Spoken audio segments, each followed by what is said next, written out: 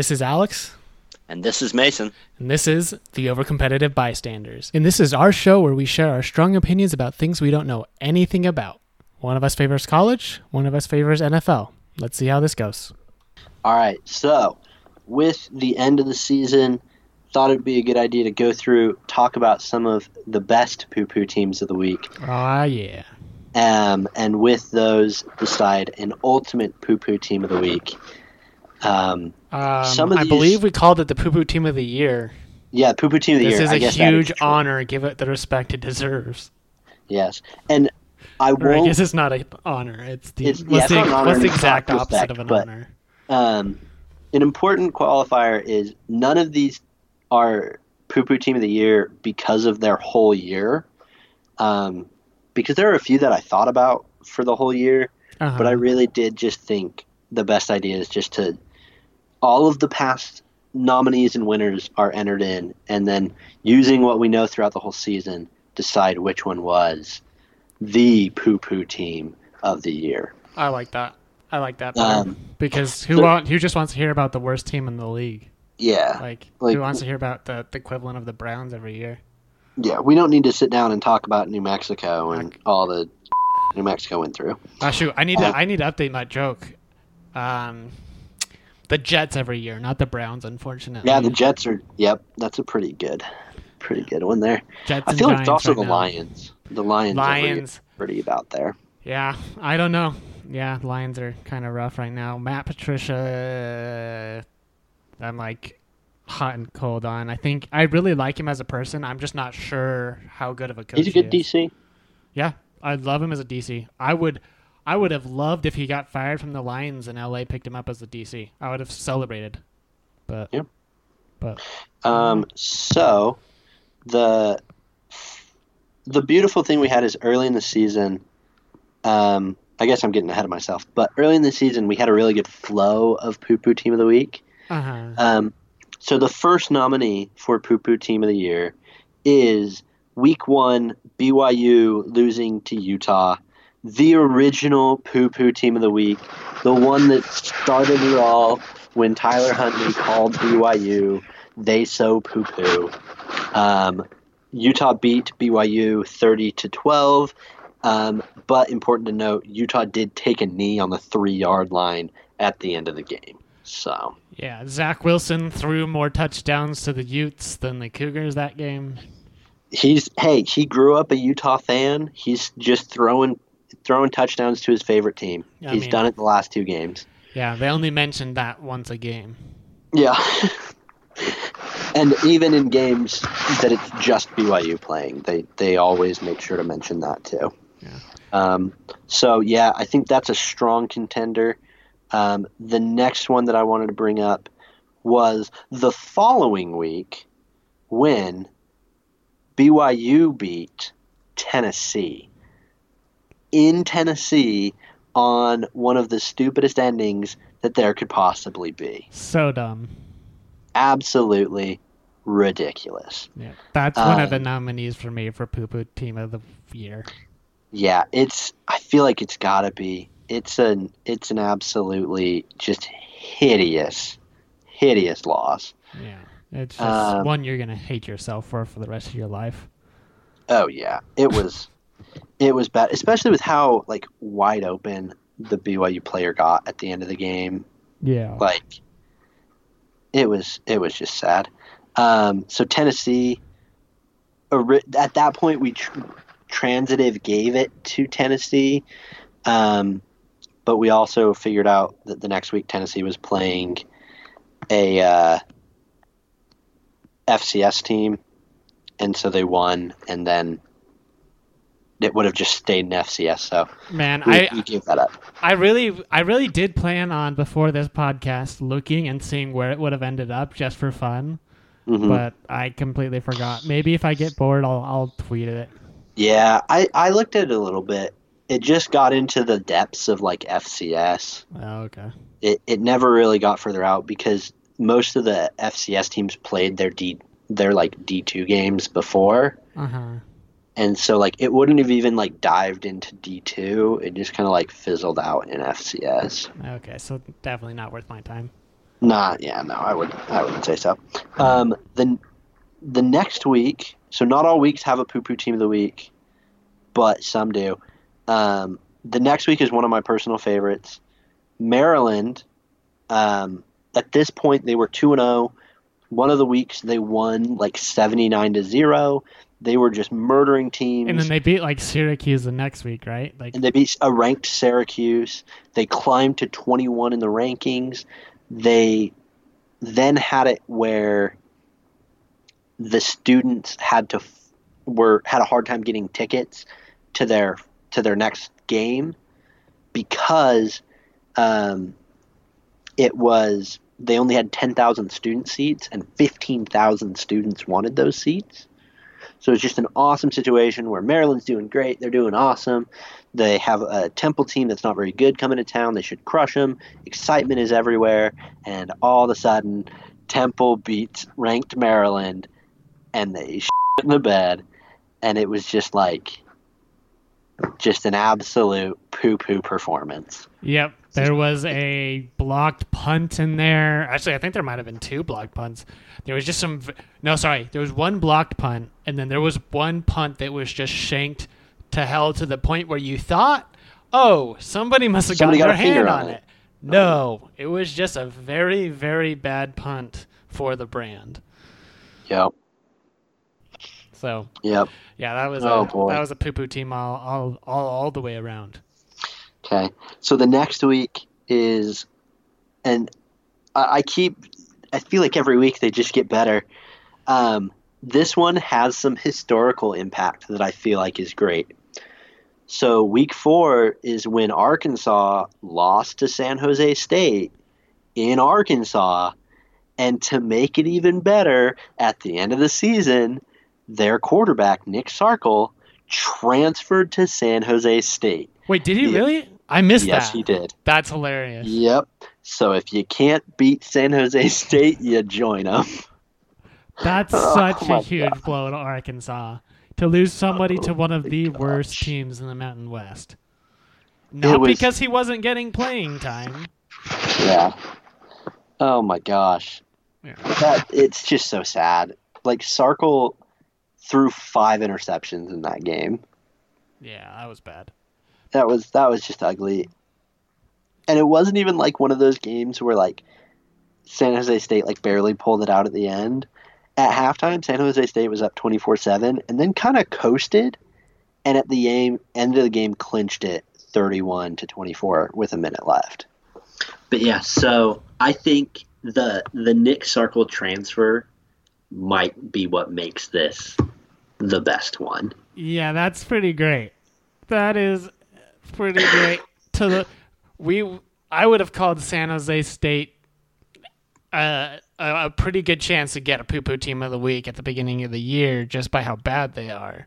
Oh, yeah. I would have expected San Jose State to be deep in the depths of poo-poo. But not only do you lose to San Jose State, but then you lose your quarterback to San Jose State. Yeah. It's rough. The next game, oh man, I keep forgetting how great these are, Is the next one Nebraska? It is Nebraska. That's my favorite one. That's my favorite one right there. So Nebraska, I think it all went downhill from there. Nebraska has their red balloon tradition where they don't release the everybody in the stadium, 100,000 people, the third biggest city in Nebraska, holds a red balloon, and when they score their first touchdown, they let go. Well, the problem was they played Ohio State, and so they didn't score their first touchdown until the third quarter. And in the second quarter and early in the third quarter, you just saw little balloons flying up, and you just saw these pissed off old men, just these white dudes, just pissed off as can be, just holding their red balloons. Oh, it was great. I didn't even watch that game, but just the spectacle in my head of 100,000 people standing around in a stadium holding red balloons. I realize not everyone there was a Nebraska fan, so it probably wasn't 100,000. But 100,000 people standing around a stadium holding red balloons for 3/4 of the game, and then every once in a while you just see somebody who gave up. and the balloon flies away, or somebody who accidentally let go and it flies away, and they'll finally then score in the third quarter. I say, I wish so badly that they went to the end of the game scoreless. So at the end of the game, that everybody's just holding their balloon, like, what the f*** do I do with this? Do I let it go, or do I just take it home with me until it dies? Yeah. Just like my hopes and dreams of this team being good again. Like your hopes and dreams in Nebraska. Brolo lived there they were there for a couple years, 3 years. I wouldn't go back. It's cold as f*** all the time, and there's nothing to f*** do in Nebraska. I have no idea why our buddy went there other than he spent time there beforehand. I don't know. It's the corn. You go for the corn. You go to Husk. I mean, there's plenty of great corn around the nation that isn't in Nebraska. Yeah. So that's a strong candidate. For poo-poo. It's going to be hard to beat that one. Yeah, that's a strong one. I could barely breathe while you were recapping. Oh, I could tell. It was a good one. I lost it. So the next week, there weren't any that I felt were quality enough, so skipped that week. Yeah, I remember that. The following week, this was just because it was impactful. Georgia at number 3 lost at home to South Carolina in double overtime. And my favorite part of it was when the South Carolina fans were taking parts of the bushes from the Georgia stadium, and Georgia got all pissed about it, and everybody was like, it's what everyone does. That's what everyone does at Georgia, is you take parts of the bushes when you upset them. Yeah, it's what you do. Maybe it's not the best thing, but it's what it is. It was a pretty big choke by Georgia. Oh, it was bad. They should have lost that game in regular time. Yeah. It was not a good loss for them. No, they got lucky by a shanked kick after they shanked a kick earlier. Yeah. No. Or was it the other way around? I know they... Who shanked the kick first? Chicken or the egg? I think they shanked it first. Because Okay. I believe them missing is what clinched the loss. I think in double overtime, South Carolina made the field goal, and then Georgia missed, and that's what ended the game. Okay. But I don't want so I think I remember what happened. At the end of... Oh my God. What's the word? Not regular time. What do you call Regulation? it? Regulation. At the end of regulation, South Carolina had a chance to kick a game-winning field goal, but they missed, sending it to overtime. In second overtime, Georgia got the ball, South Carolina started with the ball, kicked a field goal. Georgia went back, missed their field goal, losing the game. That's what happened. That's what it was. Okay. So I did remember the end of it correctly. I just didn't remember regulation. That's a pretty good poo-poo team of the week. It ain't no red balloon, but it's not the red balloon. That's a pretty poo-poo team. Poo-poo week. Yeah, it's a poo-poo week, especially because that basically is what held them out of making the playoff. Yep. Because had they won that one, their loss to LSU is probably good enough, being their only loss, that they still make the playoff over Oklahoma, and it probably makes the semifinal a little more entertaining. Except for that we watched the same game 2 weeks earlier. Well, they probably would have switched it around a little bit. At that point, they might have taken Ohio State number 1. And then we get Clemson, LSU number 3, and then Ohio State, Georgia at number 4. Okay. Yeah, that's fair. So thank Will Muschamp for us getting to see Oklahoma in the final, or in the semifinal. That's okay. I don't think either of them had a chance to beat Clemson or Ohio State or LSU. No. So then the next week is a good one, was Missouri, who was ranked, was having one of their best years in a while, and then lost to Vanderbilt, who I guess the week before we technically gave them the poo-poo team of the week for losing to UNLV. Yeah. But time heals all wounds. We fixed that for Vandy and gave it to Georgia instead for the nomination of the year. But it was pretty bad for a ranked Missouri team to lose to Vandy. Yeah. Their football team is ass. Yeah, there's not much you can do to feel good about that. No. I mean, it's just bad. Yeah, if you ever run into one of those players and they're being a dick, just be like, hey, you remember that time you guys lost to Vanderbilt? You guys lost to Vandy. How'd you lose to Vandy? I don't respect you. In the country. You go to Vandy and you can't score more than 14 points? Yeah. What are you guys doing? That's embarrassing. I would never tell somebody I played for Missouri again, just in hopes that I would never have to relive the horror of losing to Vandy. An important one to note is this is the same week that the Sooner Schooner crashed. Oh, okay. So that's an honorable mention there. Also, I like that in my notes I just have a comment that says Joe Burrow's ass. And we know exactly what you're talking about. Yep, this is the week that he got tackled and they just full-on double-cheeked it right there. Full-on moon the whole stadium. Yeah, I guess it was half the good. stadium. But I mean, Randy Moss got chewed out for fake mooning the stadium, and I still think it's funny. I still think it's funny that he fake mooned the stadium. But, you know. So then the next week, I didn't have any that I felt qualified for Poo Poo Team of the Week. Sure. But the following week had a really good one. So at this point, we all know that Kansas has turned into a laughing stock. But they started actually doing fairly well. It wasn't great, but at least they were looking like they were going to do something. They were 3-5 on the season, and things, maybe there's some optimism to beat their rival Kansas State. So it was actually their first sellout game in 10 years. First sellout since 2009. Wow. And what happens? They lose 38-10. Yeah, they got blown out. They got blown out in both football and basketball. Yeah. And then in basketball, they had the fight, too. Yeah, and then they got their ass kicked in a fight. Yeah. But yeah, so it was a great fight, by the way. That was an entertaining fight. I listened to like 3 or 4 different commentations of that fight, and they were all entertaining. Yeah, I watched the clips of it, but that was a nasty fight. It was pretty sick. I just love that you would just see like random people start like flying through. It's like my one favorite coach. Photo. Go ahead.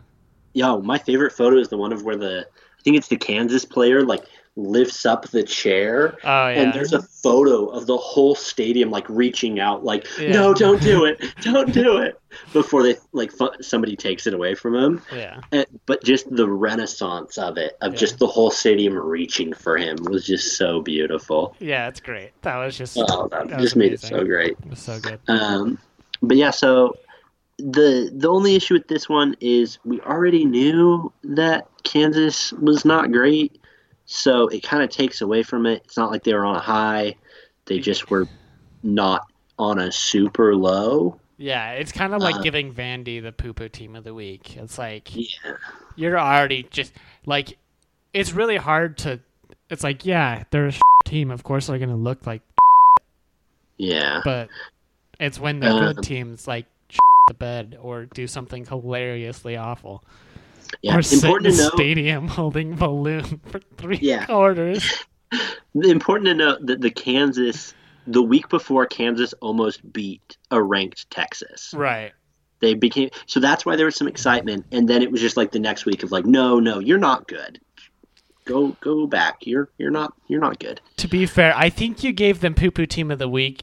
I mean, also because there wasn't another great candidate, but I think you gave Kansas Poo Poo Team of the Week that week because they didn't beat Texas the week before, and you wanted that so badly. I didn't, but I almost did.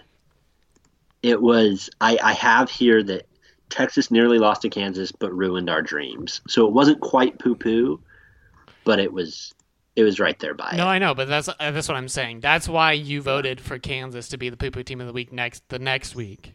Yeah. Because you were still kind of collectively about the last week. Yep.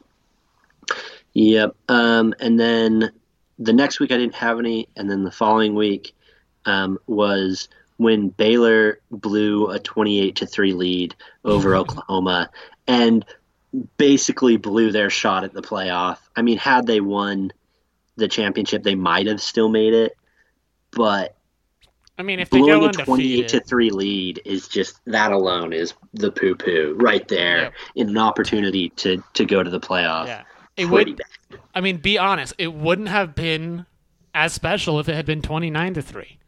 No, it wouldn't have mattered even if it was like a little 31-3 or 31-7. It was the 28-3 that just makes it just chef's kiss perfect. Yeah.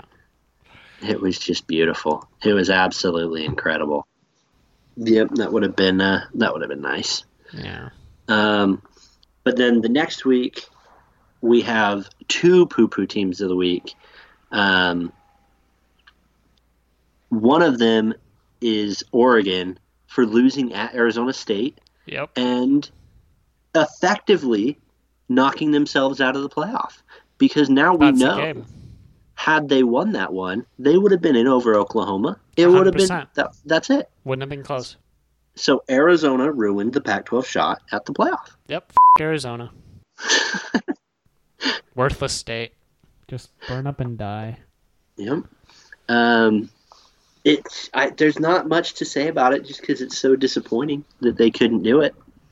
It feels like they should have been able to do it. Yeah, Arizona State, man. Yeah. Come on. How do you lose to Arizona State? I don't know. It was right there. They should have had it. Yeah. I mean, they should have had Auburn, too, but... Yeah, they should have had Auburn, too. Yep.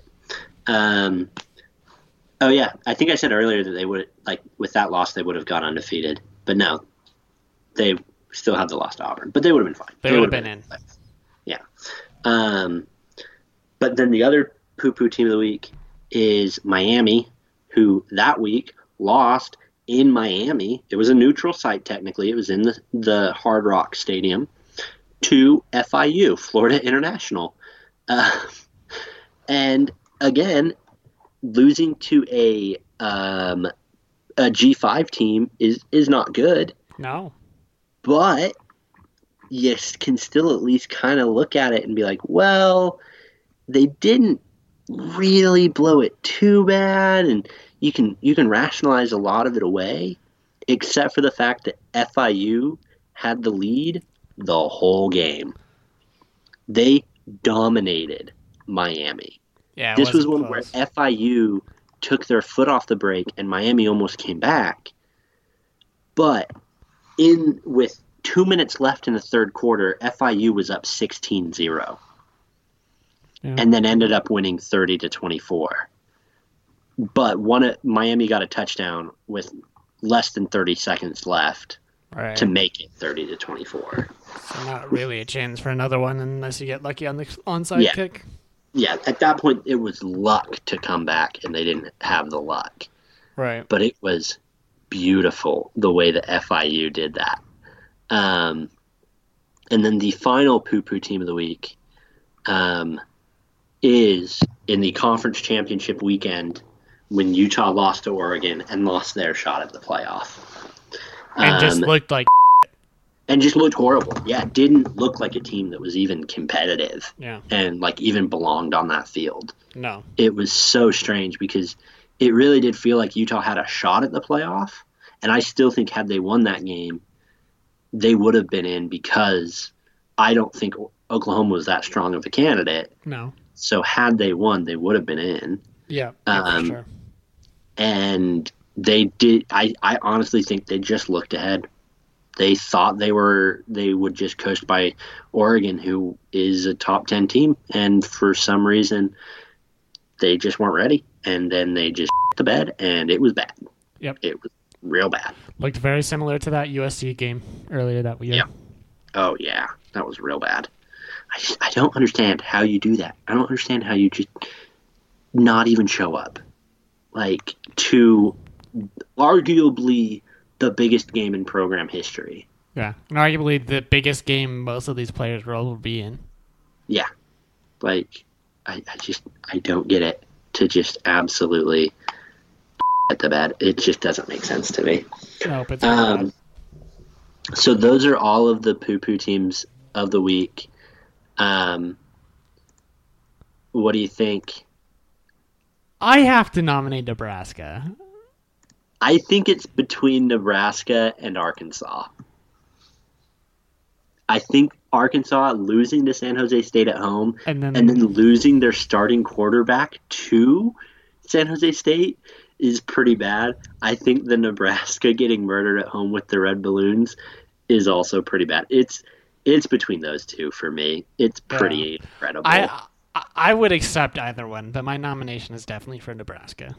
I think Nebraska probably has to win. Yeah. Just the visual of the Nebraska red balloons. Yeah, I'm gonna Google it and see if I can find 100,000 red balloons just sitting there for 3 quarters. I'm gonna see if I can find the videos of it strolling by. Oh yeah, and then it was funny because like Ohio State was able to troll them with like pictures and videos of it because the red balloon stuff. But it was pretty great. It was pretty good. Oh yeah, I don't see any good videos of it.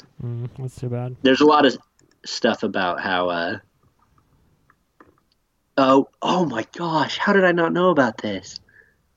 How did I not know this? In 2017, Nebraska fans were playing so poorly and were getting obliterated by Ohio State so much that following a first down, the fans all let go of their red balloons. Oh my god. Because Ohio State was up 35-0 at halftime of that 2017 game. Oh my god. I think at this point you have to just be like, you got to be done. You can't do it anymore because they probably shouldn't be doing it for environmental reasons anyways, but yeah, there's a lot of people that have takes on that. Or they should at least not schedule Ohio State for that week. Yeah, stop playing Ohio State for it. That's the worst choice. Yep. Because they're so much better than you right now. That means that both times that Ohio State, because, obviously 2018 they had off. Right. So 2017, 2019 are the 2 years that they go, and both times they just murder them. That's what it is. Let's hope for it. That's the difference between 2018 and 2019 and 2017. They didn't get the spectacle of watching 100,000 people standing in the stands. Actually, they were probably sitting at that point. Let's be honest. Yeah, a lot of sitting in the stands, holding their red balloon for 3 quarters as just random balloons start to fly up, and then they finally score, and you hear this utter sigh of relief from the crowd that they can finally get rid of these balloons. Yep. That's what boosted them to the playoffs. Unfortunately, it wasn't quite enough to overcome the robbery that happened in the semifinal, but it was pretty damn close. Yeah. Yeah, what a beautiful poo-poo team of the year. And it really is a moment. And so that it's the poo-poo moment of the year, but absolutely, it's just wonderful. I love it. So that's really all I have to talk about. Tomorrow's National Signing Day, but due to early signing day, there's not much. I mean, there's a little bit of mystery around it, but I believe 70% of players are now signing on on the early signing day. Oh, wow. And the rest of them are pretty much committed. So I have a question then. It's not as relevant now, but how do you feel about all of these players that commit to a school and then 6 months later end up committing to a different school? Depends on how old they are. I mean, if they are a junior or younger, I don't care at all. That's just part of the territory. And if they're a senior if it's the whole idea of like they commit to one school in May, and then right before early signing day they flip to a different school.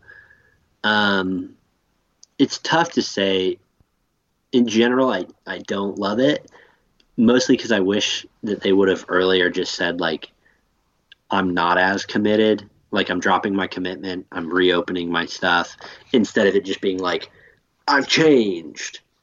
But at the same time, like, I don't care if they go somewhere else. They should do what's best for them. It's the whole idea of, like, I mean, let's say a player commits to Utah State, looks good, and then they've been committed to Utah State for 2 years because Utah State got on them early. Utah comes around, they turn them down. BYU comes around, they turn them down. But then all of a sudden, like, Bama comes around and they're like, yep, no, I'm going to flip. And it's like a week before signing day. It's like, well, that sucks, but you just live with it. So I guess I should have clarified. I did only mean the seniors who were committing. Yeah. I just think it's silly to commit that early. Like, I think, like, the idea, it kind of makes sense once athletes can get paid, so you can start getting those deals under wraps. Get endorsement stuff figured out, yeah. But right now, just don't commit to anybody until you're sure. The problem is the coaches make them. The coaches basically will say stuff like, we have an offer for you, and if you don't give us a commitment in the next, like, 3 weeks, then we're pulling the offer. Well, that's bullshit from the coach, but that's also like, you're just asking for people to decommit. That's what you're. Yep. It's like, super real. The same thing that they do. That's stupid. They do it with you're not, like, once you've committed, you can't visit other schools. Right. That's a big one. Is if you're committed to Utah State and then they find out that you went and visited BYU, a lot of times they'll pull your offer. And it's scary because these players don't want to go visit BYU because they don't know that BYU is even going to offer them. Right. BYU doesn't want to offer them yet because they don't know if they're likely to flip. So why focus on the kid who's already committed? And so it's a technique of keeping your recruits. But like you said, if the kid calls their bluff, then, well, that sucks to be Gary Anderson and say something like that and get burned and find out that you lost your commit because you were just being an ass. Yeah. And so it's stuff like that. Sometimes those flip and we don't really hear about it. We just know, like, oh, he went to BYU, or I'm using those schools just because that's the ones we generally talk about. But, right. Yeah, like, if a player flips, it's hard to know why. But I generally look at him like, well, unless there's a good, like, undercover reason, I would just say commit when you've decided this is what you want to do. That's what I'm saying. One, I completely understand at any point if you committed to Utah State and then like a top SEC team, Big 10, Big 12, Big 12, any of those teams. Big 10, Big 12, yeah. I completely understand if you decommit and go to one of those teams. That completely makes sense to me. It's the people who commit to, let's say, Georgia, and then all of a sudden, like a week before on signing day, they all of a sudden flip and are going to, let's just say, Oklahoma or Ohio State, something like that, where it's like it's a relatively lateral move. I mean, in that specific scenario, sure, you're getting out of the SEC, which might give you better chances, but like, that's just one example. Like, I don't know. That's what I'm saying. I think you should commit when you're ready, but if coaches are forcing you to commit, I get it. That makes sense. Like, there's no reason to, like at a certain point you have to bet on yourself, but you also have to be honest with yourself. If you might be good enough to be on a better team, but if you haven't shown and proven to teams that, hey, I'm better than Ohio or Utah State, like, you should take the offer at Utah State, prove it at Utah State, and then transfer. Yeah. But I don't know. The big thing is a lot of those players that haven't proved it yet, that's what Utah State and the small schools benefit from. Right. Is you don't offer them during their senior year. You offer these guys when they're sophomores, and then you turn around and say, we've believed in you since day one. Ohio State didn't trust you, and then you can turn around and say, you'll start here. You have that relationship that you try and lean on. Right. And so that's how you get the commit early. But then once they're seniors and the schools that can come and snipe look at it and say, okay, who do we really want? Let's go grab who we like. And right. At that point, the Utah States of the world just have to hope that they can hold on to them. Yeah. So it makes it tough. So before we get started, kind of wanted to talk about my favorite tweet pre-Super Bowl. Okay. Somebody tweeted, breaking news, Garoppolo is going to honor Kobe Bryant by only throwing 8 passes for 24 yards in the Super Bowl. I like that one. That was my favorite. That was a good one. That was great. The Chiefs obviously did end up winning 31-20. I'm going to assume anybody who cares about football watched that game, so I'm not going to actually recap any of that game other than when it's necessary. I felt like Garoppolo outplayed Mahomes for 2.5 quarters of that game. That's exactly how I felt too. It was when the Niners were up 20-10. I was sitting there and I was prepping the take to talk with you about what happened to Mahomes and why did Garoppolo play so well? Not that Garoppolo's bad, but Garoppolo looked much better than Mahomes up till the fourth quarter. Yeah.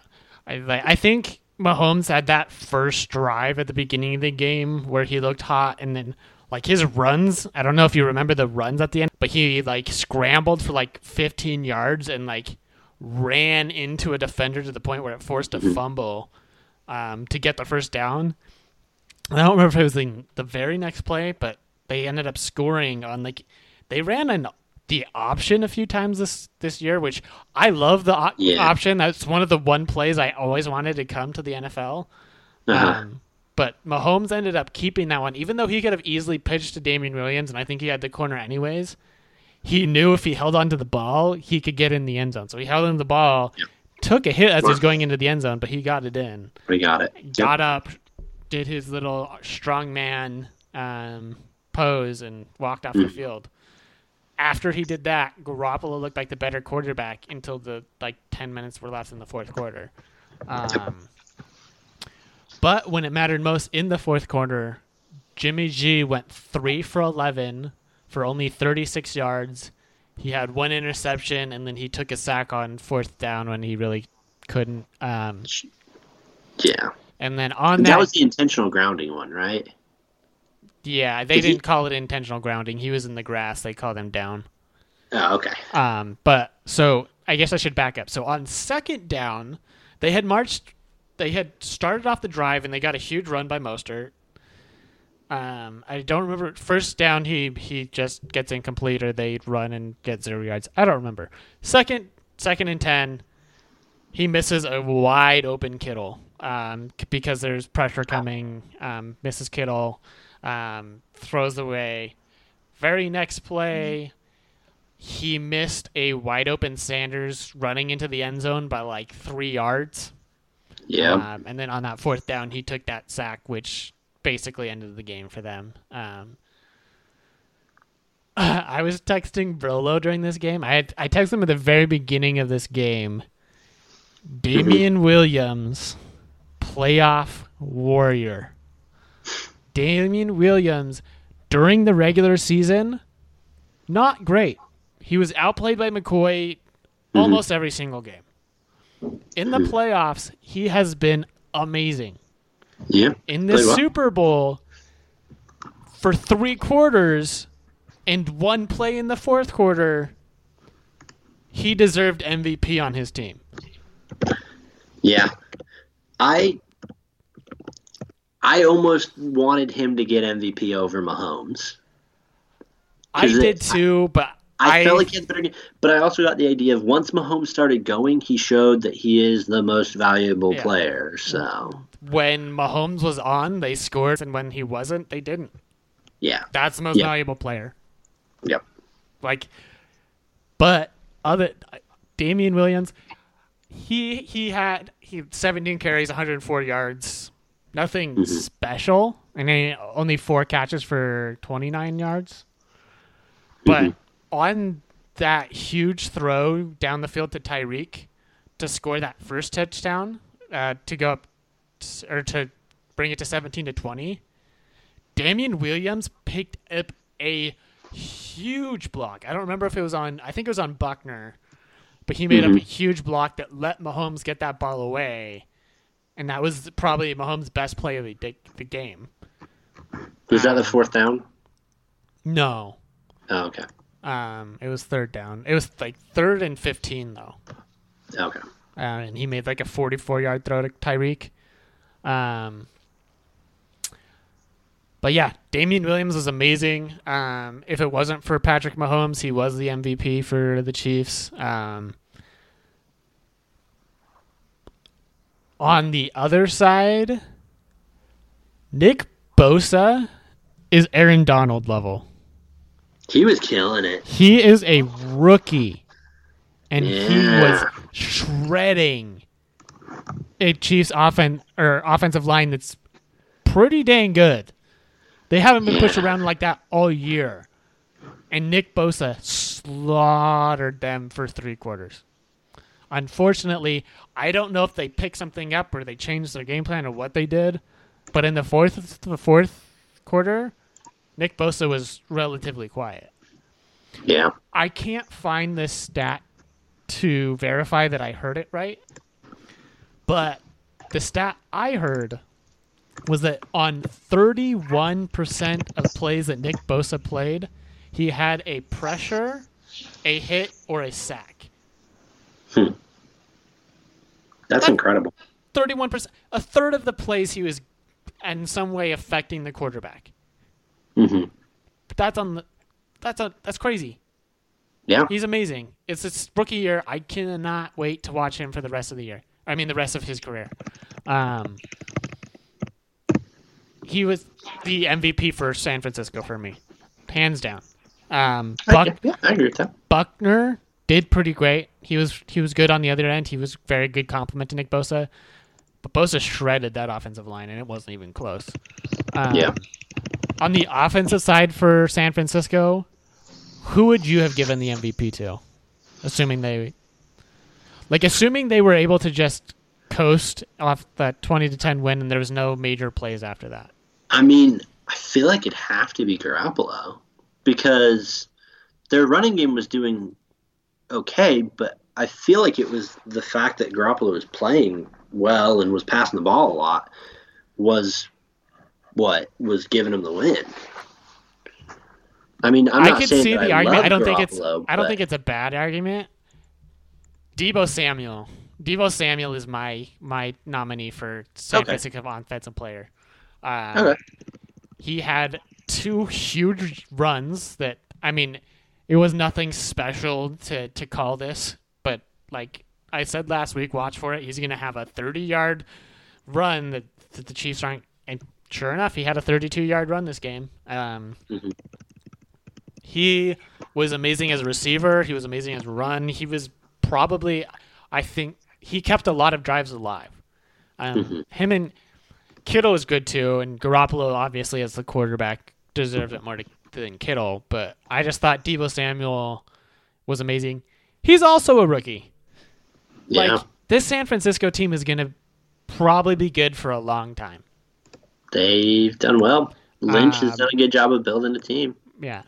The one question that we didn't think we'd be asking at this game, but we're doing it the same thing as we did last year. Did Kyle Shanahan outplay himself in this game? Kyle Shanahan, I feel like there's just no reason to trust Kyle Shanahan with play calling ever again.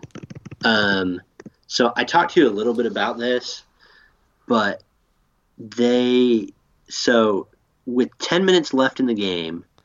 And to clarify, this is that San Francisco just got the ball back. They're up 20-10 right around where this 10 minutes is.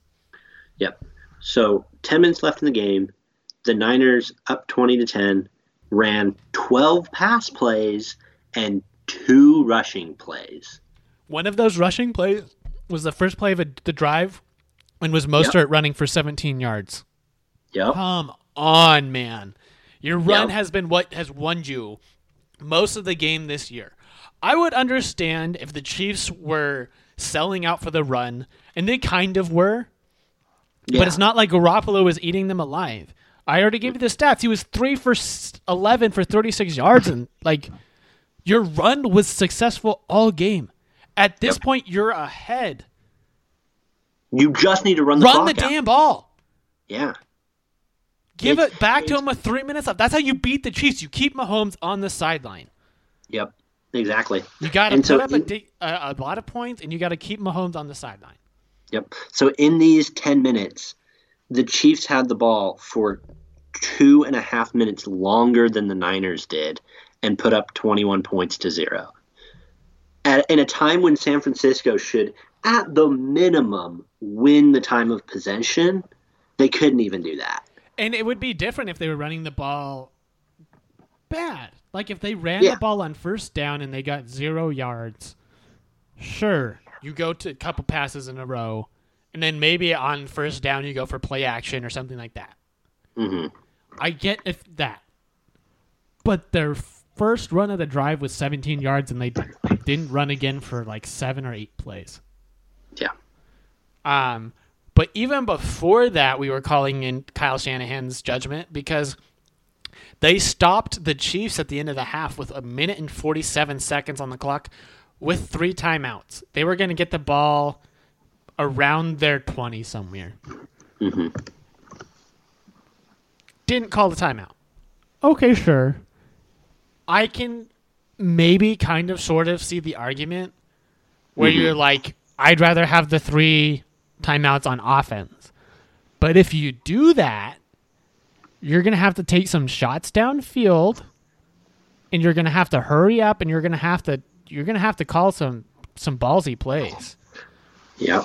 Instead, he didn't call the timeout, basically ran out the clock, and then kneeled the ball after. We do need to talk about that offensive pass interference for a minute. I do 100% believe that's offensive pass interference, but I also thought that the Kyle Rudolph push-off at the end of the Saints game was 100% an offensive pass interference. Now, only that, throughout this whole entire game, they let him play. They called 9 penalties. Most of those were false starts and offsides. I don't remember them calling a single hold. They might have called one, but I guarantee Nick Bosa was held a couple times, and I guarantee Frank Clark or someone by the Chiefs was held a couple times. It happens. You get held on every play. Yeah. They were letting them play. With how they were calling this game, I didn't think they were going to call that play. I 100% agree that it's offensive pass interference.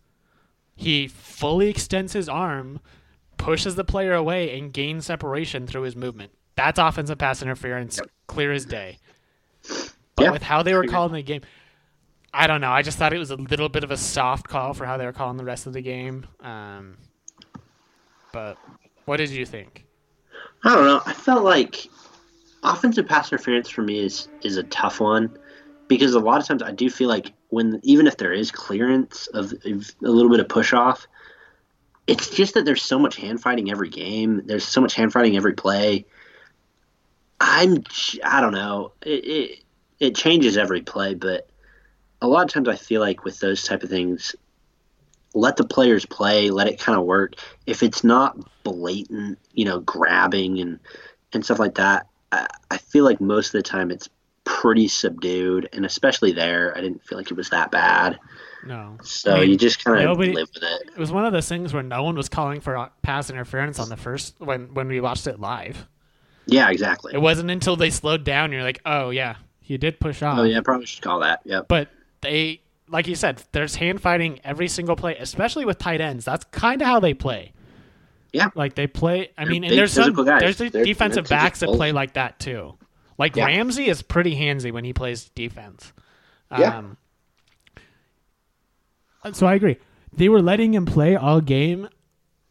I think you keep the flag in your holster on that one, but I don't know, man. They shouldn't. I don't know. I just up until that point, I thought they had just terrible decision making, and the fact that play existed, no matter that it got called back or not, shows that hey, you can march down the field with 1:47 and 2 timeouts. Call the damn timeout. Yep. I don't know. I just talking of a coach that did excel in this game, though. Well, actually, there's 2 coaches, but I'll get to Andy Reid later. Eric Bieniemy? Spagnuolo. Oh, Spagnuolo. Okay. The San Francisco did get 141 rushing yards, which for a normal team is a lot. But to hold the 49ers to 141 rushing yards when Deebo Samuel got 52 of them. Yeah. And for most of the year, this was how they won. Yeah. That's pretty great. Okay. That's not a horrible performance. It's pretty good. Yeah. Like, it's the Brett Coleman. I don't know if you've heard of him, but he's one of my favorite analysts I watch on YouTube. He had predicted San Francisco to win because he thought they were going to take advantage of the Chiefs' inability to cover the edge and get these plays that Deebo Samuel ate up. But they barely called those plays. They barely ran in general. But I don't know. This defense stepped up. Chris Jones had 2.5 deflections, and one of those was huge. And Tyrann Mathieu, there was throughout the first, second, and third quarter, there was something like 5 runs that beat everybody else besides Tyrann Mathieu. And you would have expected one of those runs to get past him, but every single time Tyrann Mathieu was in the correct spot, made the tackle, or at least stopped the player long enough that his team could catch up and make the tackle for him. He was amazing against the run.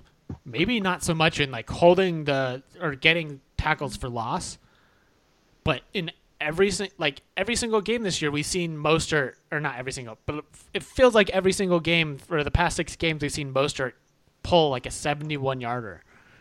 Yeah, he didn't have that this game because of Tyrann Mathieu. Yeah, or Matthew.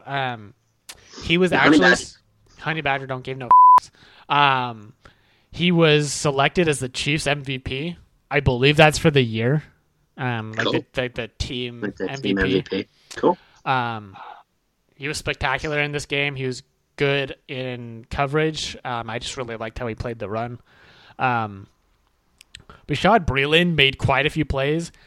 I didn't watch him closely enough, when he wasn't making plays, to see if he was getting torched. So I don't want to go out on a limb and say he did great. But I don't remember him getting torched. And he made a few big plays on defense and quite a few tackles. So he was good. Fuller played well and made a huge interception. Richard Sherman, though. He struggled. He was bad. Yeah, he not was good. Targeted 5 times. They caught 5 catches.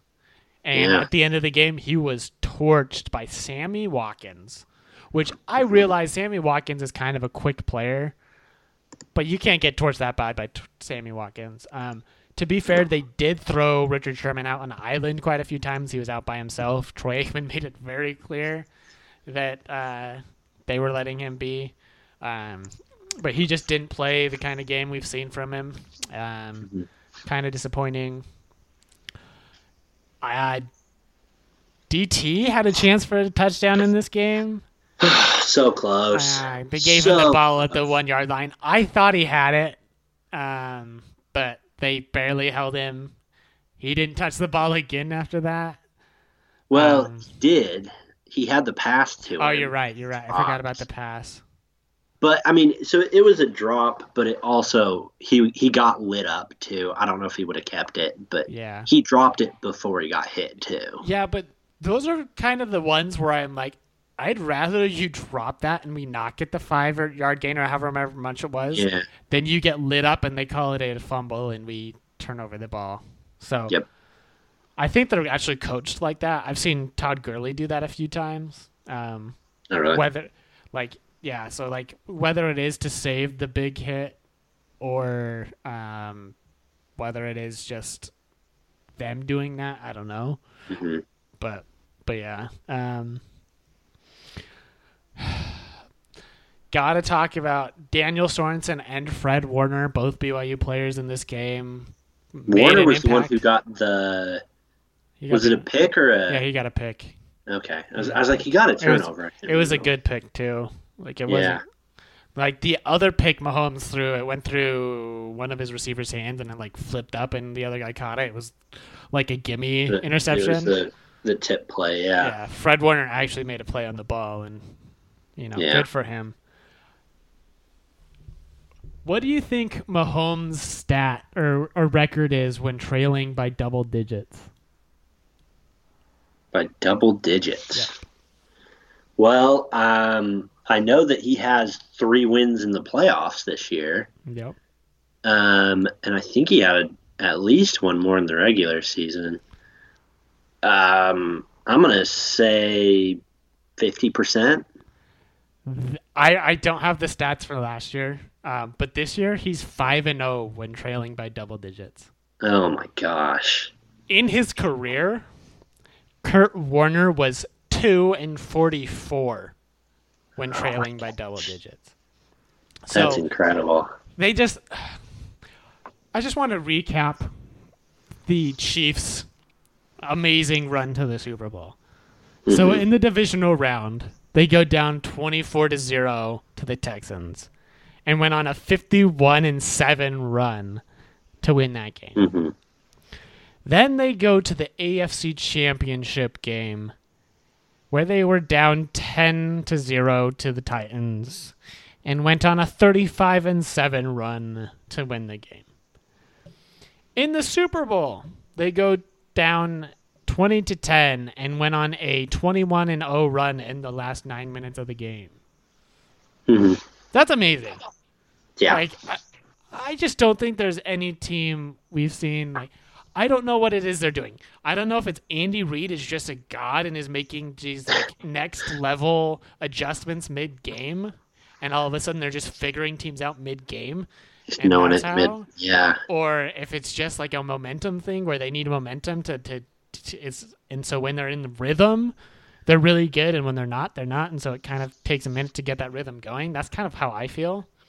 Yeah, I mean, I think that's a very legit thing. But it also means that Mahomes just has that clinch factor, that Michael Jordan factor. Like, that's who I compare to Michael Jordan, not Deshaun Watson. Yeah. That's Patrick Mahomes. The idea that no matter how much you're behind, it doesn't matter. You know Mahomes is playing, you're not safe. Yep. Like, that's incredible. Yeah.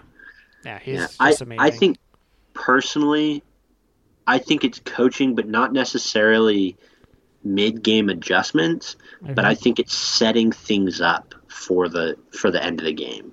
It's calling the plays in the first quarter, so that way, and calling plays throughout the season to set things up for that later in the game when you need it. Okay. Like one of the examples, I'm trying to think of who it was. Shoot, I hate that I can't think of him. Ed Reed, that's who it is. So Ed Reed apparently one time talked about how when he knew that later in the season they were going to play the Colts. Uh-huh. So throughout the rest of the season leading up to that, whenever he would run a particular coverage, he would run it just a little bit wrong, but he'd run it the same amount wrong every single time throughout the season. Uh-huh. That way in like week 9 or 10, when he played Peyton, he knew that Peyton would catch that on film. Uh-huh. And so when they ran that and Peyton tried to know this is how he screws up, this is how I take advantage, Ed Reed then turned it around and got a pick on the play. Oh, nice. Because he knew that Peyton would know about his mistake that was so small that no one else caught it. But it was on purpose so that way he could trick Peyton. That's amazing. Ed Reed is amazing. It's those little things that I'm like, obviously I don't think everything in the season you build of like, I'm going to run this play wrong, that way in the Super Bowl I can run this play. Well, and it's not like they're running plays wrong, but it's like, it's why the Rams offense was so great. They run 11 personnel 99% of the time, so every single play looks almost identical except for where the wide receivers are, and those can be moved pre-snap. Yep. So every single play looks the same, and so if every time on 3rd and 9 you run this specific play, then when you're in 3rd and 9 in this playoff game or this must-win situation, you line up the same and make it look like the play, but you do something slightly different to catch the defense off guard. Yep. So I can see that. I think that's a big part of it. I think there's some part of that. I think they do run the same packages, but with different plays. Yeah. I did notice a couple, but I don't know that there's something when you go down 24-0 and you go on a 51-7 run. Yeah. Like there's something special going on there. But super, super, super excited for the Chiefs that they've won. I think it's so funny they won the first and the third Super Bowl and then didn't win one for another 50 years. But, you know. Wait. The first Super Bowl? All right, sorry. I think they played in the first one and then won the third one. Yeah, the Packers won the first Super Bowl you're right. with Bart Starr. You're right. I realized that as I said it, but I was just hoping you wouldn't catch it. No, I'll always catch that. I didn't feel like correcting myself. So, but yeah, they played in the first, won the third, and so you're kind of thinking, oh, we'll be back soon. 50 years. Yep. It's funny. So like I always go back to, it's got to be 2015 or 2016. I'm watching a Chiefs game with Brolo and his brother. Mm-hmm. And me and his brother, not like really an argument, but like kind of have this disagreement over which was worse, to have the Chiefs, who at that point hadn't won a playoff game in like 20 years, but they had been a decent team and had been to the playoffs a few times in that span, or be a Rams fan who had at that point 8 seasons in a row, or 8 losing seasons in a row, and hadn't have a playoff game in like 10 or 15 years. Like, to now where we played in the Super Bowl last year, and yeah, we might have the bed, but we were there and we were the better, whatever. And then the Chiefs are there this year. It's just crazy how things work. That's wild that it worked out like that. Yeah. So my brother is an Eagles fan. They won the year before, then the Rams, then the Chiefs. I'm calling the Dolphins next year for Tom. That might be. That would be quite the story, though. I give Miami at least 3 years before they're in the Super Bowl. At least 3 years before they're in the Super Bowl. I think I agree with that. Well, so I'll take the over there. Yep.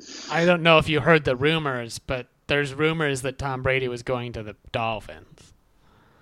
Maybe, but I don't think that necessarily makes them a playoff contender. We saw this year that, yeah, like he's not going to have a stellar. Like honestly, the reason I would want Tom Brady next year is not because I think he's going to be a great quarterback and lead us to a Super Bowl. I want Tom Brady next year so that when I draft a quarterback next year, I have the best quarterback in the history of the game to learn under. Coaching him up, yep. But who knows?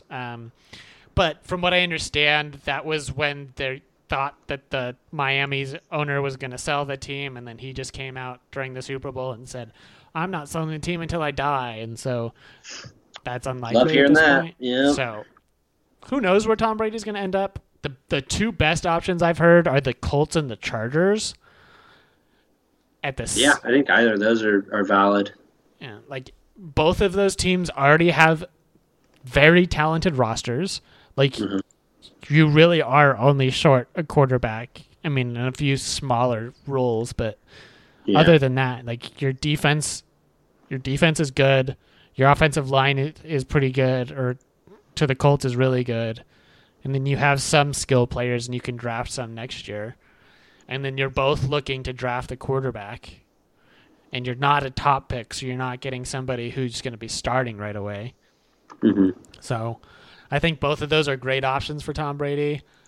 He also shouldn't take a team friend. I don't think he should take a team friendly deal in this one. He should just get paid a ton of money to play for a year. Yeah, because I feel like he's taken pretty team friendly deals. Yeah, that's why. That's the secret to how the Patriots have been so good, is they've had the best quarterback in the game, getting paid less than the, like an average quarterback, or slightly above average quarterback. Yep. So you can afford better players in other positions. But, whatever. The exact opposite of the Jared Goff situation right now. Yeah. But I actually was going to talk about that, so we're going to talk about that now. So the a site called Ramblin' Fan is a Rams fan site, obviously, produced an article about the Rams cap space, quote unquote, hell, and how they'd fix it. So right now it's projected that the Rams have about $14 million in cap space. So they would do the following moves. They would trade away Rob Havenstein, who's our right tackle. He looked very lackluster throughout the year, and Bobby Edwards, who took over for him when he was injured, looked very good. So trade Robin Havenstein. He's a pretty big hit. Next one makes me sad, but I think it is the right move. We got to cut Eric Weddle. He is a very experienced and great veteran player, and it was amazing having him call the plays on the defense. He just has so much experience. But at the same time, he's a huge cap hit. And we have John Johnson and Taylor Rapp, who are both amazing safeties. Taylor Rapp had an amazing rookie year. I'm so stoked that he's playing to the level I thought he would. And then John Johnson was already one of the best safeties in the league, even if people aren't talking about him yet. He's just amazing. I love John Johnson. I wish he hadn't. I think he tore his ACL is what he did. So he's out for the rest of the season. He'll be back next year. I'm really stoked. We'll have the next move is extending Jalen Ramsey. So they have him at about $16.8 million a year, but through contract trickery and stuff, they think the cap hit will only be $7 million a year. Okay. And then they estimate that they can add $54 million through restructuring deals. Holy cow. I don't know about that stuff. That's not something I know about. Like the salary stuff is weird for me. Yeah, like I know what the salary cap is and like generally but I don't know how they get $54 million from restructuring deals. They say it's possible, so I'm hoping they're right. If anybody can do it, Les Snead can do it. In Les Snead, I trust. The other question, Andrew Whitworth looked like he's going to re-sign for one final year. From what I understand, he only wants to play for the Rams. I think he's going to take a very team-friendly deal for his last year. He's 38 now, I think, maybe 39. He's old, but he's still playing well, so I want him back if we can. It kind of buys us one more year that we can fill other spots before we have to fill left tackle, or at least draft players and have them play behind Whitworth for a year before we have to play him. But yeah, I don't know that we get that much money, but I do think we will have some money to move around. We will get Jalen extended. I really hope we keep Corey Littleton. He's the only free agent this year that I will be devastated if we lose. He is going to demand a lot of money because he's that good. But But in this scenario where we have $81 million in cap space, I think you pay him that. I just think he's one of the best linebackers in the game right now, if not the best, with some of the other players getting older. But other than that, that's a lot of money to be able to go out and sign people. Everybody wants to come to LA. So, it's just a free agent hotspot. So we're going to get players who want to come here. I really hope, there's players I don't want OBJ. I think he's an amazing player. I don't think he's worth the trouble. Yeah, I'm starting to get to the same point too. I don't know. He didn't make Baker Mayfield look like a god like everyone thought he was going to do preseason. Oh, yeah, no. He regressed. He looked when they heavily targeted. Holy crap! Landry? No. OBJ. Yeah, I forgot OBJ. Oh, that's the name you forgot? Yeah.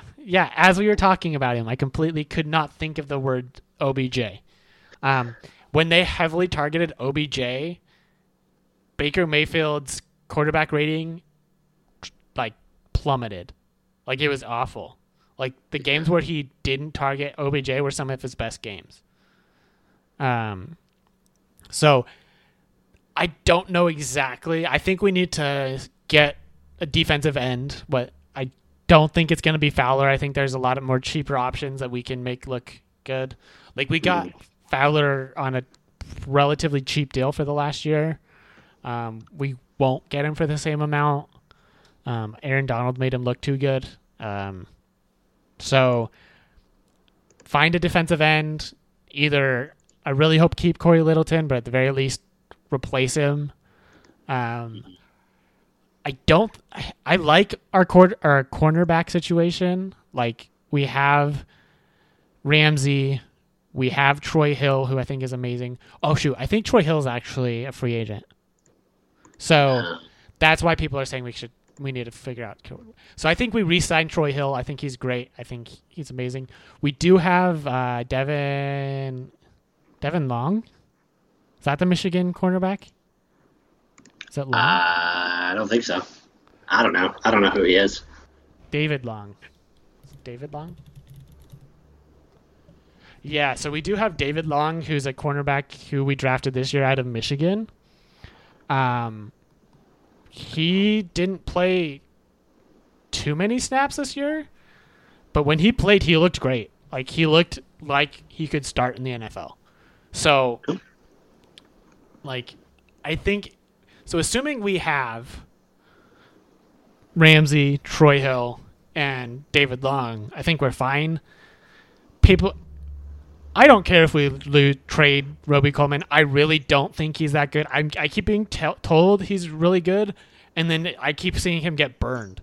So I don't really like Roby Coleman. I really haven't liked him since the NFC Championship game.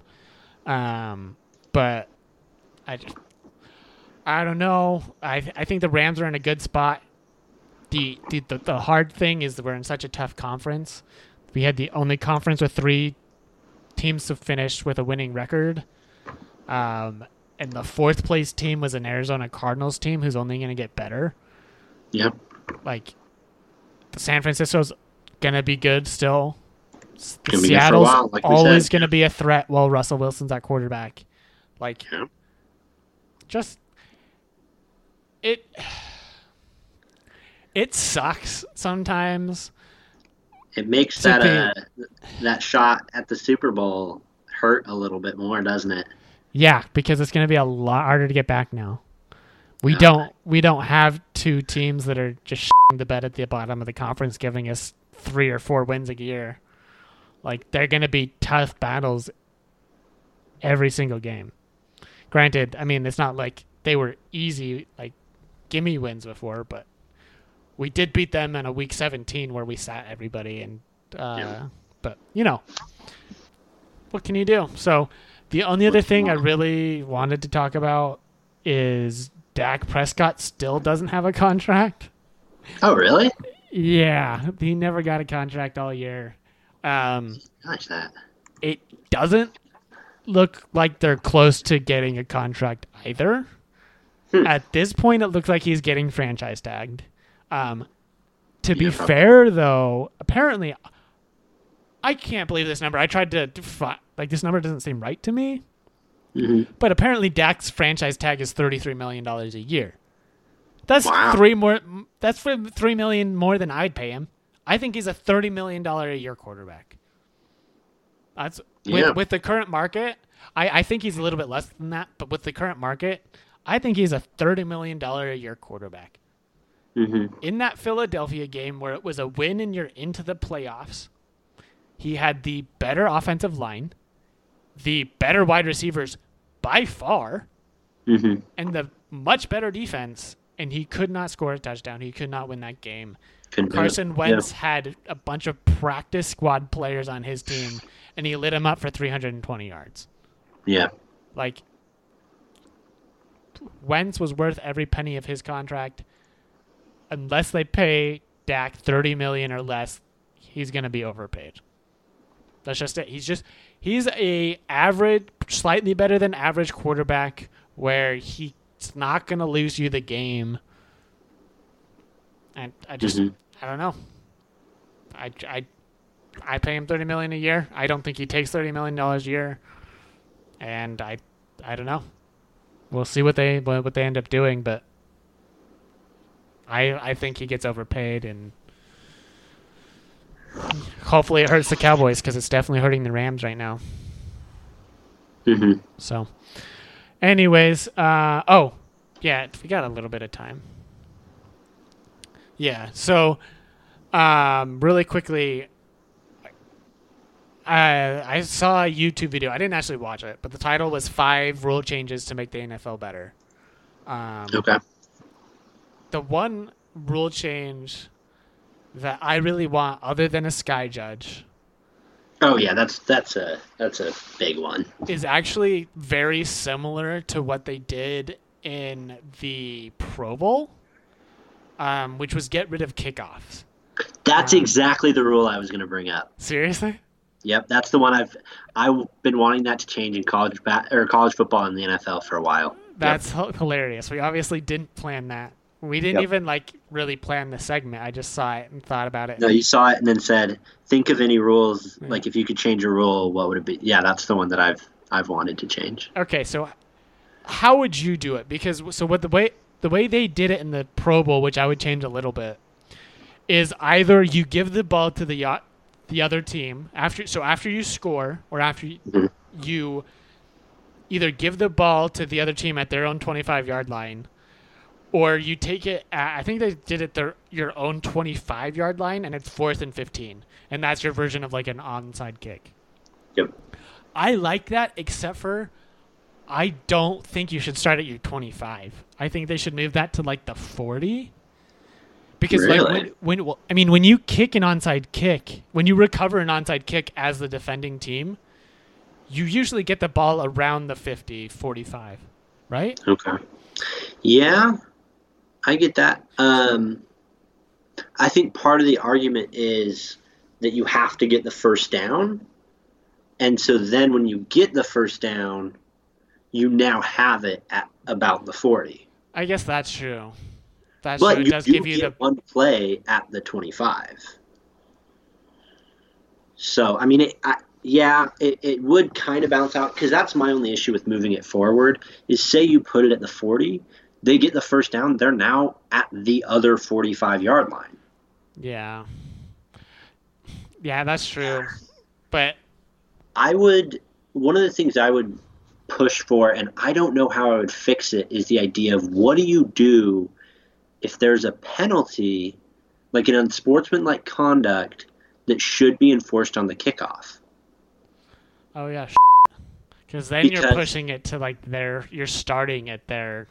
Yeah, do you still make it a 4th down, or does that then impact it to where it's now, instead of 4th and 15, it's 4th and 5, or potentially it gives them an automatic first down? No, I think you could move the ball forward. So maybe that's what they do. They started at the 25 or the 30. I'm not sure. Okay. But then, like, if you get an unsportsmanlike conduct, you just push the starting point 15 yards. You don't. It doesn't affect. It's still 4th and 15. I don't think you can change that. Mm-hmm. I think the only way it becomes shorter than 4th and 15 is offsides, or like a penalty after you start the play. But I don't think it should be anything short of 4th and 15, because that's kind of the whole point of like, you have one play to make a play to save the game where it's the other team's ball. So like I definitely not automatic first down, and I would argue just move the ball but don't change the downage or the yardage. Sorry. Mm-hmm. Okay, that makes sense. But I just like the idea of 4th and 15. I don't know exactly. Like, I just feel like 4th and 15 is what I think it should be. The ball at your own 25 just seems like, at that point, if you don't get it, they're at least kicking a field goal. Yep. Yeah. So, and I think that's the idea, is there has to be a clear penalty of like, if you don't get it, here's a problem. Because otherwise, like, if you get the ball at the 40, like, why would you ever give them the ball? You're always just giving it to yourself. And then if you're a good offensive team, you're just keeping the ball all game and the other team doesn't touch it. Yeah. So you have to at least have a risk of, well, we do have to keep in mind this would give them the ball at the 25, or if we get sacked, the 20. Yeah. I mean, so, I guess my thing, you're never going to see that play if it's at the 25 unless it's like at the end of the game and you need the possession, which I guess is the point. Like, they don't want people just doing this all the time. Yeah. I don't know. I think that would make the game super exciting. And make it fun. Yeah, makes it interesting. Because this is exactly what they did in the American Football Alliance of American Football, the one that was last year and died before the AFL, the that's the Arena Football League. The AAFL. Or whatever. Yeah, this is what they did, and I liked it. I thought it was great. Yeah. Like, the kickoff, like, I do get the kickoff is one of the most exciting plays of the game sometimes. Yeah, sometimes. It's one of those things where it has such a high ceiling. Yeah. But so often, and especially with how good kickers are getting, it's just out of the back of the end zone. It's just out of the back of the end zone. Yeah. And the argument that, like, having a player kneel is safer isn't necessarily true, because they're not the only player on the blockers field. Are still going. Yeah. Like, and that's where most of the injuries come from. It's not the returner that's getting injured. Yeah. Two players running at each other at full speed. Yeah. So that's my thing, is even the boring plays with kickoff that are happening more and more and are so common are super still putting people at risk, and the chance of having a kick return for a touchdown is so low. Yeah.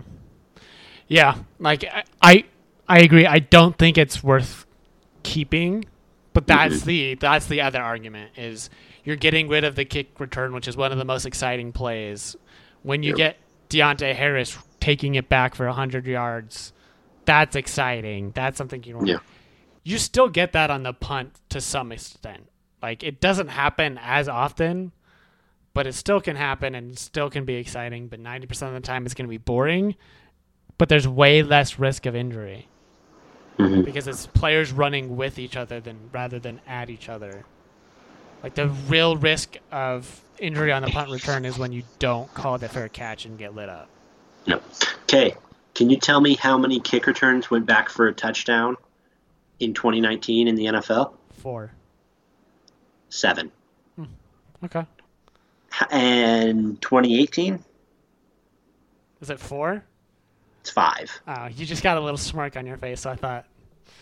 2017 there was a few more. 2016 there was 6. I mean, so basically you're talking about eliminating 6 or 7 plays. And I mean, there are those that, like, get tackled like 10 yards before, but yeah. And, like, so 2015 there were 2. Wow. 2012, there were 2. Wow.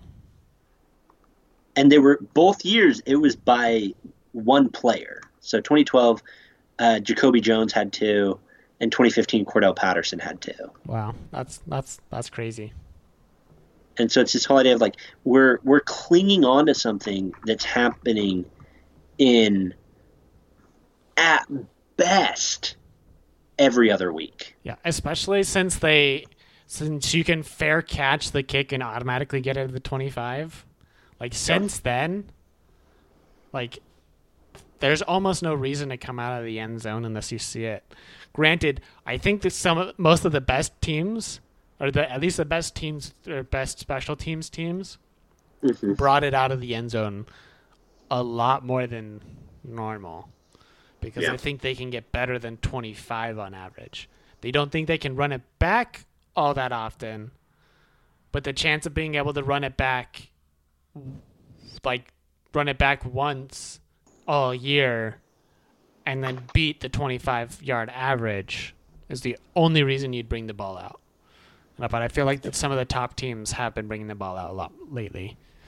But yeah, there's a few small like officiating rules, but I don't know what exactly I would want to change and how to change it, other than I really do think there needs to be a sky judge looking at every play and being like, okay, this was egregious. We're not sure how you missed it. We're going to call this on the field. Mm-hmm. I'm really hoping the XFL is successful, especially with the sky judge, to the point where the NFL is like, we need that. We need to do that. Like they're like, because they really do need that.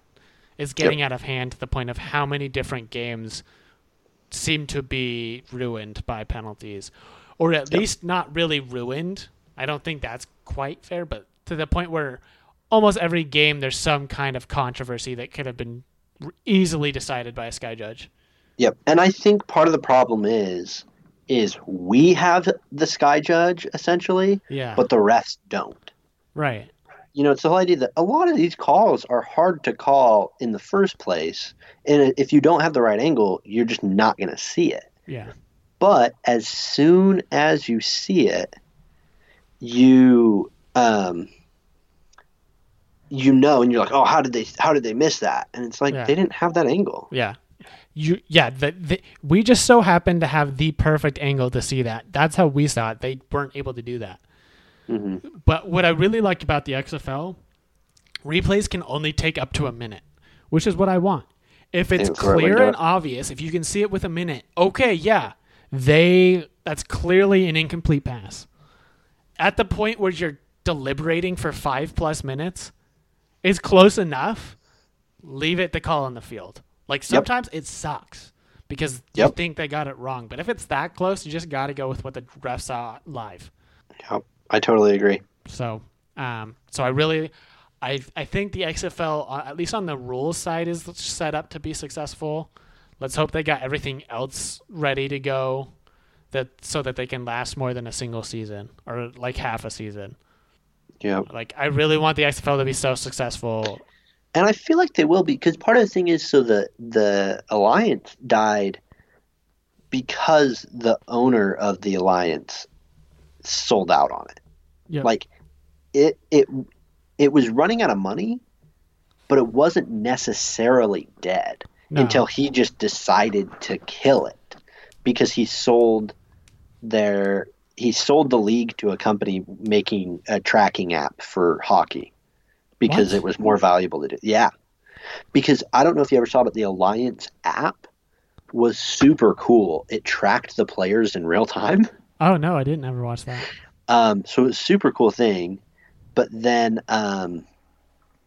what happened was that's super valuable for like hockey and other sports. Right. And so there was another company that just walked in and said, all right, this is ours. And the owner sold it. And that's what killed it. It could have made it to the end of the season. They were almost done. Right. But because he did that, cut it. Yeah, that was the thing that was just so shitty, is like they were getting pretty close to their playoffs. Mm-hmm. Like I think they were actually like a couple weeks out of the playoffs. Yeah, I mean, it was an 8-game season. Yeah, and then they get a call like mid-season or like midweek. Hey, we're done. Pack up. Yep. It's crazy. So yeah. I do expect the XFL to be more successful. I think the marketing they did beforehand has been successful. I think they have gotten people like Pat McAfee and Colin Cowherd, who are kind of hyping the XFL steadily on their respective shows. And like having, is it Oliver Luck? I think it's Oliver Luck, Andrew Luck's dad, who's the commissioner of the league. Oh, yeah, I think so. He's been on both of their shows recently and kind of touted why they think the XFL is going to work. But, I mean, the big question is the talent. Like, can the talent produce enjoyable content? Yep. That's it. Like, they've done everything they can, I think, at this point to be successful. They just need the players to show up and play an entertaining game. It doesn't have to be to the level of NFL. I just want something that when the NFL is gone, I have something to watch other than hockey because, I mean, I have been watching a decent amount of hockey recently, and I'll probably turn on the Sharks game once we get done here. But I do want something else to watch, so hopefully it is successful. I agree. And, I mean, maybe if it's super successful and we really like it, we will be back to talk about the XFL. But yeah, we'll see. If not, this is probably our last podcast for a decent bit. We might do a draft one. I was going to say, I want to do one for the draft because you can give point of view from the college point of view, and I can look at it from the NFL point of view, and it'll just be fun. And I'd say probably more of a reaction to the draft than a preview to the draft, because I feel like with the preview, I don't know. There's just so much stuff that's weird with it. But I feel like after, there'll be a lot more where I'm like, wait a minute, this player went so early or this player went so late? But before, I'll be like, I don't know. They're saying he could be like second or third round. Yeah. Like, me and you are not qualified to rank prospective players. Mm-hmm. Like, you can tell me X and X is good, or I think he's good at this. But to be like, oh, he's a second round talent. Okay, sure, why? It's just not to the level that I'm at right now, to the point where I feel comfortable saying, and the real honest truth is until you start watching tape on these players, you never will. And I'm not the kind of person who's going to sit around watching tape on college players to see how they're going to do in the draft. It's just not something I want to do in my free time. Too much of that, yeah. But yeah, hopefully you enjoyed this podcast, and then maybe we'll see you in April. If not, hopefully. See you next year. Thanks for listening. Peace.